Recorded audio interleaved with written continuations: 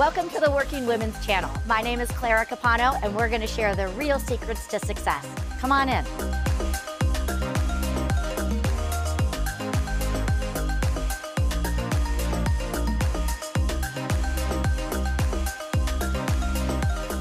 Hello, everyone, and welcome back to another edition of the Working Women Channel. I am your host, Clara Capano, and we are joined today by a fabulous friend of mine. This is Amanda Kustra, and I know I pronounced that incorrectly, so you can correct it when you tell a little bit about you. And, we met a few months ago in our networking group, Success Champions, and the moment that I talked with you, I knew I had to get you on the show because you have some amazing things that are really going to help other women, just be able to, again, find that harmony between their personal and professional lives. So, Amanda, welcome to the show. Tell us a little bit about you.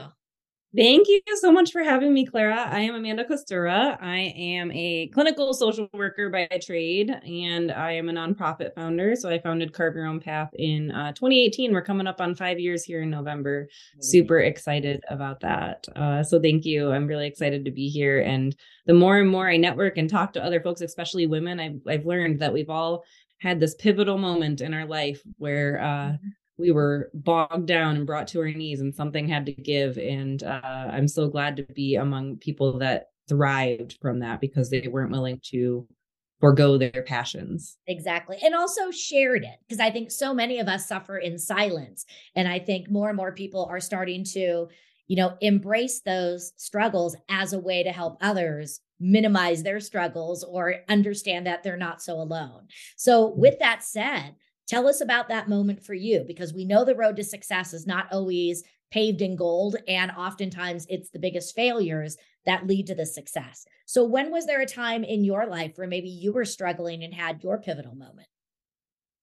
Yeah, there's been several, but one that really got me propelled on this journey forward was about, a little over 5 years ago. I thought I had finally arrived, right? I got my undergrad, I got my master's degree, I was working in the field, I was, out there helping people and saving the world like most social workers think that they're going to do. And then reality hits you, which is programs and policies and legislation and productivity and all sorts of things. And I found myself in a work environment that was not conducive to my own health or the health of the people that we were trying to support with their mental health. I was working back-to-back appointments, not having time to even get up to go to the bathroom in between, let alone eat or even process what just happened in the traumatic session beforehand with that former client before going on to another one, and then running a 3-hour group and then just every day just exhausted and bogged down and overwhelmed and having this anxiety because, oh my gosh, there's these deadlines and I haven't done my notes, but I don't have time to do the notes because I have another session and I have to have another session because the productivity requirement, right? And it was just depleting and debilitating. And I also felt so unfulfilled because I knew I went to school and I'm very a nerd. I love to learn. So I had done the research and the education and continued to read and understood truly what it meant to engage with mental health with someone and help them heal. And we weren't doing it. It was very much Band-Aids and cookie cutter, and it was not individualized to the individual person and their background and all the unique things about them. So isn't that interesting? I don't mean to cut you off, but isn't it interesting how even though logically we know these things, and again, you had training in this and your whole industry and profession was geared at helping people over this, yet in your own backyard, it was completely non-existent. It's very fascinating. Mm-hmm. And did you on some level, and did you on some level also just sort of think this is just the way it's supposed to be? I know that when I went through my big burnout, part of me was like, everybody's working hard. This is just part of what it means to get to success. Yeah, there's kind of that compare and despair game of like, oh, maybe I'm just not doing enough. Maybe I'm not trying hard enough. Maybe I don't want this hard enough, right? Mm-hmm. And then it was when I started to kind of push back against that and say, hey, I think we need to space out these appointments or maybe reduce productivity in this way or kind of just humanize the experience and getting gaslit, I guess, in a clinical term of no, you're not that. I was like, wait a minute. hold on, everyone around us is falling down, and yet somehow you're still profiting and moving forward, and you don't have a care about those individual people. We're Yeah. just numbers to you. And let's talk about that because one, it took a lot of probably, courage for you to be able to be the one to stand up and say, hey, this really isn't working. And again, it sounds like you were met with objections on it and people telling you. So tell me a little bit about that, on how it was when you were, trying to speak up and trying to make change. Because I think so many times, regardless of where we're working, sometimes either we're afraid to speak up because exactly like this. So how did you handle that when you did go to speak up and you basically were pushed back down? Yeah. And I do want to and I touched on this a couple times in my story, is recognize my privilege. Even though I am a woman and we do have, we are disenfranchised in many ways and oppressed in many ways, I'm a white woman. I'm a hetero white woman. So I had very much privilege to be able to speak up in that level, right? Where some of the folks that were working alongside me didn't have that. And so once I got into leadership and supervisory positions, I really used that advocate voice that I was trained to have as a social worker and say, I have a code of ethics, and what you're asking me to do doesn't align with that. This is unethical. And I would just refuse to do it. Knowing again that I had the privilege at home of having a dual income household that would be fine if I needed to transition and get another job for a while, if I was fired for sticking up. Right. And also I would go then back to my crew and say, hey, I know this doesn't make sense. I'm so sorry. I tried to advocate. I'm going to keep advocating. However, this is what we have to do right now. And I will support you the best way I can, given that. So I was always extremely transparent, which is something that's also missing from businesses and organizations, is that everything that happens at the top happens at the top, and the people that are in the front lines and the trenches do what they're supposed to do. And there's like no communication between the two. Yeah. And yet we're supposed to have a commitment to that. Right. Right. And I appreciate so much about what you're talking about by, the privilege that you had. There's so many people out there who don't have that privilege. If you were to rewind it and let's say you didn't have that dual income at home, do you think that would have changed the way that you spoke up? Do you think maybe you wouldn't have spoke up? And also, speaking to some of the women who are going to be watching this, and maybe even some men, what are some of the steps to take in speaking up and advocating that would be more productive? Because you could certainly speak up and not have it be heard. And we want to make sure that we're doing it in a productive manner. Absolutely. Yeah. So for me, thankfully, again, a privilege thing, my license, I went and got independently licensed. I worked very hard for that. So my license is well sought and very needed. So I didn't ever really feel that I couldn't very quickly get another job. Whereas for someone that's dependently licensed or doesn't have a license at all, or maybe there's more scarcity in that profession for them, they might not have access to that. So yeah, I might not have spoke up as much, or it might have been just a little whispers here between other supervisors as camaraderie, just to have support. I don't think that I would have been able to fully embody what I wanted to in speaking up for my clients, for my colleagues, for my supervisees.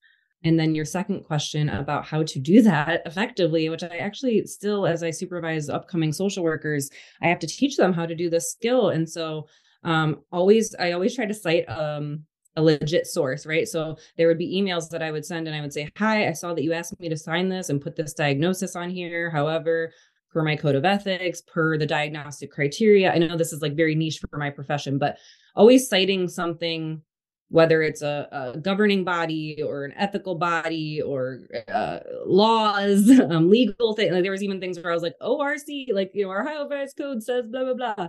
And then I would CC, depending, like if I was emailing my supervisor, because that was a thing for a while, then I would CC HR, or I would, and then I always be CC'd myself on a private email, like my personal email, just to have those records for later. But yeah, always like being able to cite it back to something factual or ethical or something like that against your industry standards.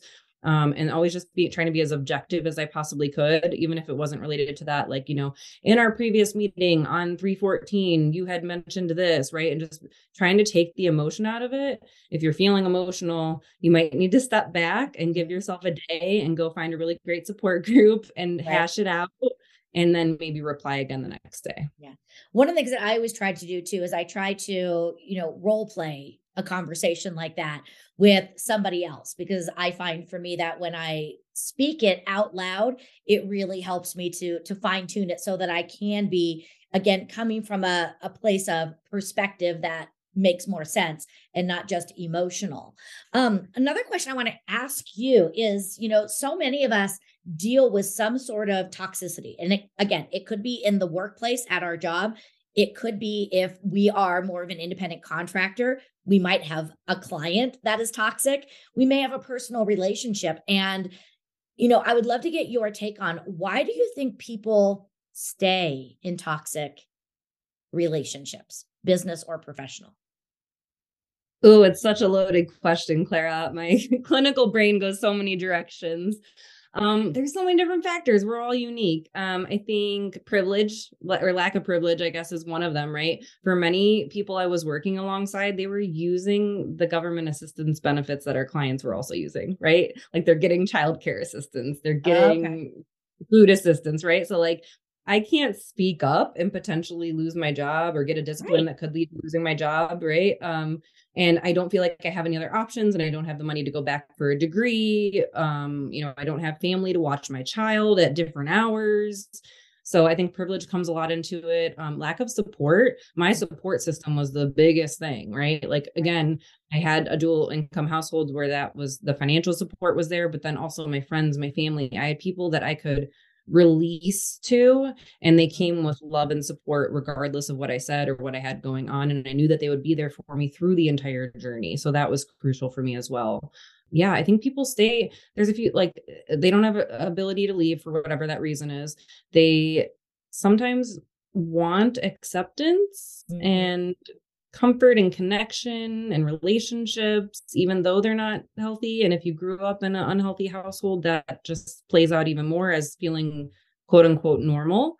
And also I think people stay, and I see people stay, and I stayed for as long as I did because they think they can make a change. Yeah. And it's so wonderful of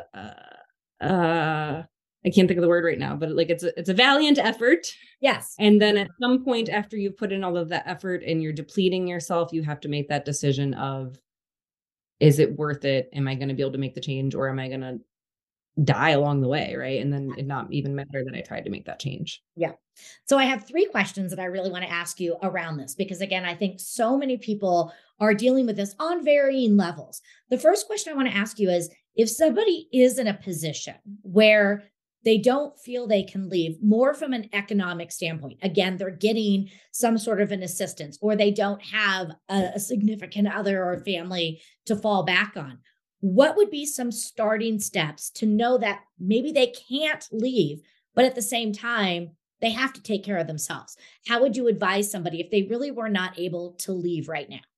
Yeah, I think it can be so limiting in our perspective, and we can feel like we have no choice, especially when you have limited options, right? However, the resources out there galore, right? Since I started networking with our networking group, I've learned there are people out there in the world that genuinely want to help you. When you share your dream, your vision, your passion, why you went into what you're doing to begin with, when you share that story, people will come alongside you and want to support you. They will open doors for you. They will share resources with you. They will let you know, hey, did you know there's a scholarship available? You can go back and get your medical billing and coding certification. Hey, yeah, I'll watch your kid while you go to class, right? So the first thing is like getting humble enough to just share with safe people. The other thing, I wouldn't I wouldn't be a great therapist if I didn't say, if it's accessible to you, get yourself a therapist, because the emotional toll of that, you need someone to sort that out with, that's trained to do that and help you figure out where to go with that. And also they can help you manage your emotions with skills so you're not being reactive in the workplace and making it an even more I don't want to say enjoyable, because sometimes it's not enjoyable at all, but even just a more toxic environment. Right. Exactly. Great. I love that. Now, the second question I have, and you touched on this a little bit, I see this a lot, and I work with a lot of small business owners. I work with a lot of, independent contractors. So for them, it's many times they'll hang on to a client that is somewhat abusive because they're like, I already have so much time invested, or this is the only client I have right now. I can't let them go. What I try to get them to do is to try to weigh the cost of that toxicity. And I would love to hear, what are your thoughts? What are some of the costs that people need to understand? Because we might be looking at the paycheck, but we're not looking at what that paycheck is really going to cost us in the long run. So what are some of the biggest costs you see of staying in a toxic environment? Yeah, so when I do this with people, I do a decisional balance where we talk about short-term and long-term consequences related to like making a change or not making a change. And oftentimes the reason that you're staying is short-term benefit, right? Like I get the paycheck, I get the, I know the people, I don't have to deal with interviewing, right? Those are all short-term things that over time will change. Versus the long-term consequences. And I am very upfront, and this is kind of like a compassionate confrontation that I do with many of my clients is I understand that you've been in this relationship for 30 years and that's all you know. And it's really scary to try to do something different. However, I'm extremely concerned about your health. What I know about the stress disease connection is that if we don't manage stress, it's going to end up in a physical health condition. And you've already demonstrated that with these mental health symptoms you're telling me about, the panic attacks, the insomnia, the headaches, the restless leg, right? Those are all manifesting and they're going to become a chronic health condition if we don't do something different. Yeah. I know that from personal experience. And I also know that from working with many clients that have now chronic health conditions because of unmanaged stress. So I kind of like, I don't want to scare you, but I just want to make sure that you understand the information because we don't teach this in society, right? No one's telling you that if we don't know how to regulate our bodies and our emotions, that can turn into diabetes or cancer later down the road. Exactly. Yeah. And I think that is, so smart. You have to look at the bigger picture.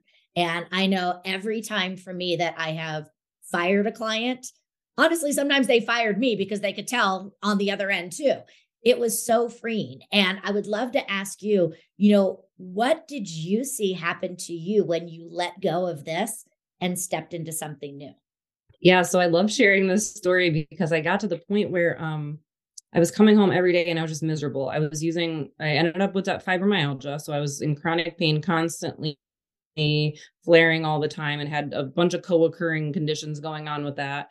And I was also having really scary, active suicidal thoughts. I had always had like passive, fleeting thoughts, right? We typically get those throughout life. We don't talk about it enough, but those are normal to have fleeting. But they were very pervasive and very active. And that was terrifying to me. So I told we'd only been together 2 months at the time, my now husband. I was telling him, I'm not going to make it. I'm going to die. Like one way or the other, my physical, my mental health, I'm not going to make it.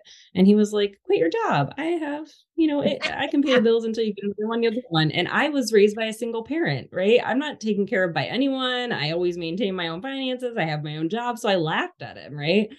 The next day I went and sat at that desk, and I don't know how to describe it to you, Clara, other than a knowing just came over me. And I was like, no, we can't do this anymore. And so I sent the email, and there was my 30-day notice. And that moment that I hit send, I just felt the largest weight lift off my shoulders. I felt so liberated. I didn't know what the hell I was going to do, right? I didn't know where I was going to work or what that meant for me next, but I just felt free. And then speaking of about advocating for yourself, I didn't care anymore what anyone thought. Again, I had that privilege. But at this point, I was just like, nope, I'm not signing that. Nope, I'm not doing that. Absolutely not. I'm not doing that, because I already knew I was out the door. So yeah, it was the most freeing thing I ever done. And it opened up room for so much more, right? It opened up the room for me to dream and vision about what our nonprofit could look like, because I was so bogged down physically and mentally. I couldn't even imagine having my own thing at any point. Yeah, exactly. And I found something similar. I was staying more because, it was safe. Again, I was single at the time. Well, I'm still single now, but, it was safe. I did want to, feel like I could change, things to doing. And I had so many of those same health issues. I remember, driving to work every day, just crying, and doing that again, looking at the clock. Is it time to go home now? And there was even one time where I remember just thinking, God, I wish I could just get into an accident and put myself in the hospital for a couple of days, because I was just so exhausted. And, again, all of those things. And, what I really love most about what you talked about is if you are in a position where you don't have the luxury of leaving, seek out support because you just never know. In my opinion, there always is a way. Maybe not today. It might be a 6-month, it might be an 18-month plan. But even knowing that you're working on that plan gives you that sense of hope and freedom that you're working towards something bigger. I remember when I was in my first marriage, I was in a horrible, horrible work environment, but I knew I was moving. And even just having the calendar and just checking off those days, knowing that I was, one day closer. So I think, again, really making sure if you're not in a position, again, don't be afraid to talk to someone because one, they might be able to give you tools like you talked about to help you deal with it on a day-to-day basis. But there could be so many other resources. And for me, one of the resources that came to me is somebody actually creating a position for me in their company to say, you know what, with your skill sets, this actually fits. And so that was a stepping stone. And then that was a stepping stone to something else. And again, it was just by talking with someone and sharing. So, I really think that you have, brought so much value in talking about these, be humble enough to ask for help, listen to the signs, look at the bigger picture. It's not just about today. It's about, again, your health, your well-being, and how that can trickle into so many other areas. So, I know that for you, you're doing so many great things in the nonprofit world. And I know that you're also working on, other things in your world. So tell us, what's next for Amanda? Yeah. Oh man, we have just been cruising here. So we're going through a whole rebrand right now. We just released our new logo and we're switching website domains in the next month. So that's exciting. We're doing a lot of community work. So we're doing a whole schedule of series of speakers, speaking of speakers, on panels and covering all the dimensions of wellness. So when you think wellness, you might think physical health and mental health, but there is so much more to that. This morning, we just finished a beautiful environmental wellness panel. And in May, we will have a social wellness panel. So those are all on our website. It's carvemypath.org/book online, and you can see the whole calendar of events that we have going on. We have a really cool inner child workshop coming up that's virtual, help you heal your inner child. Again, when you're in these toxic workplaces and you feel like, oh, I got to adult every day and I got to pay my bills, how tense are you and how angry and discouraged are you? Come just play with us and learn to tap into that curiosity a little bit. I love that. Fantastic. Well, we have covered so much today. Again, really talking about the awareness and the importance of identifying if you are in a toxic environment, and more importantly, learning the power of advocating to yourself. As we get ready to close everything out, if you had one last message that you wanted to leave our audience with, what would it be, Amanda? Listen to your body. Listen to your body. We get so heady in our current society with technology and appointments and being productive, and our body just kind of trails behind our head, right? But they're all connected. And so listen to your body, tune in. And if you feel like something's off and a provider or professional practitioner isn't making you feel heard, go get a second opinion, or third or fourth or fifth or 10th. Exactly. Because you know your body better than Yes, you know your body better than anyone else. So please be your own best advocate. I understand it's scary at times, but please do. Love it. Fantastic. Well, Amanda, thank you so much. I really appreciate you sharing your story, your insight with all of us. And I know that there are so many wonderful takeaways, and it's really going to help so many people out there, again, learn how to step up and learn how to speak up for themselves. So thanks for helping us learn how to get out of our head and to tune into our bodies. And to all of you following us, thank you so much for being here for another episode of the Working Women channel. Remember to like, follow, give us a 5-star rating, and keep listening for more tips to helping you create success all on your terms. I'm your host, Clara Capano, and until next time.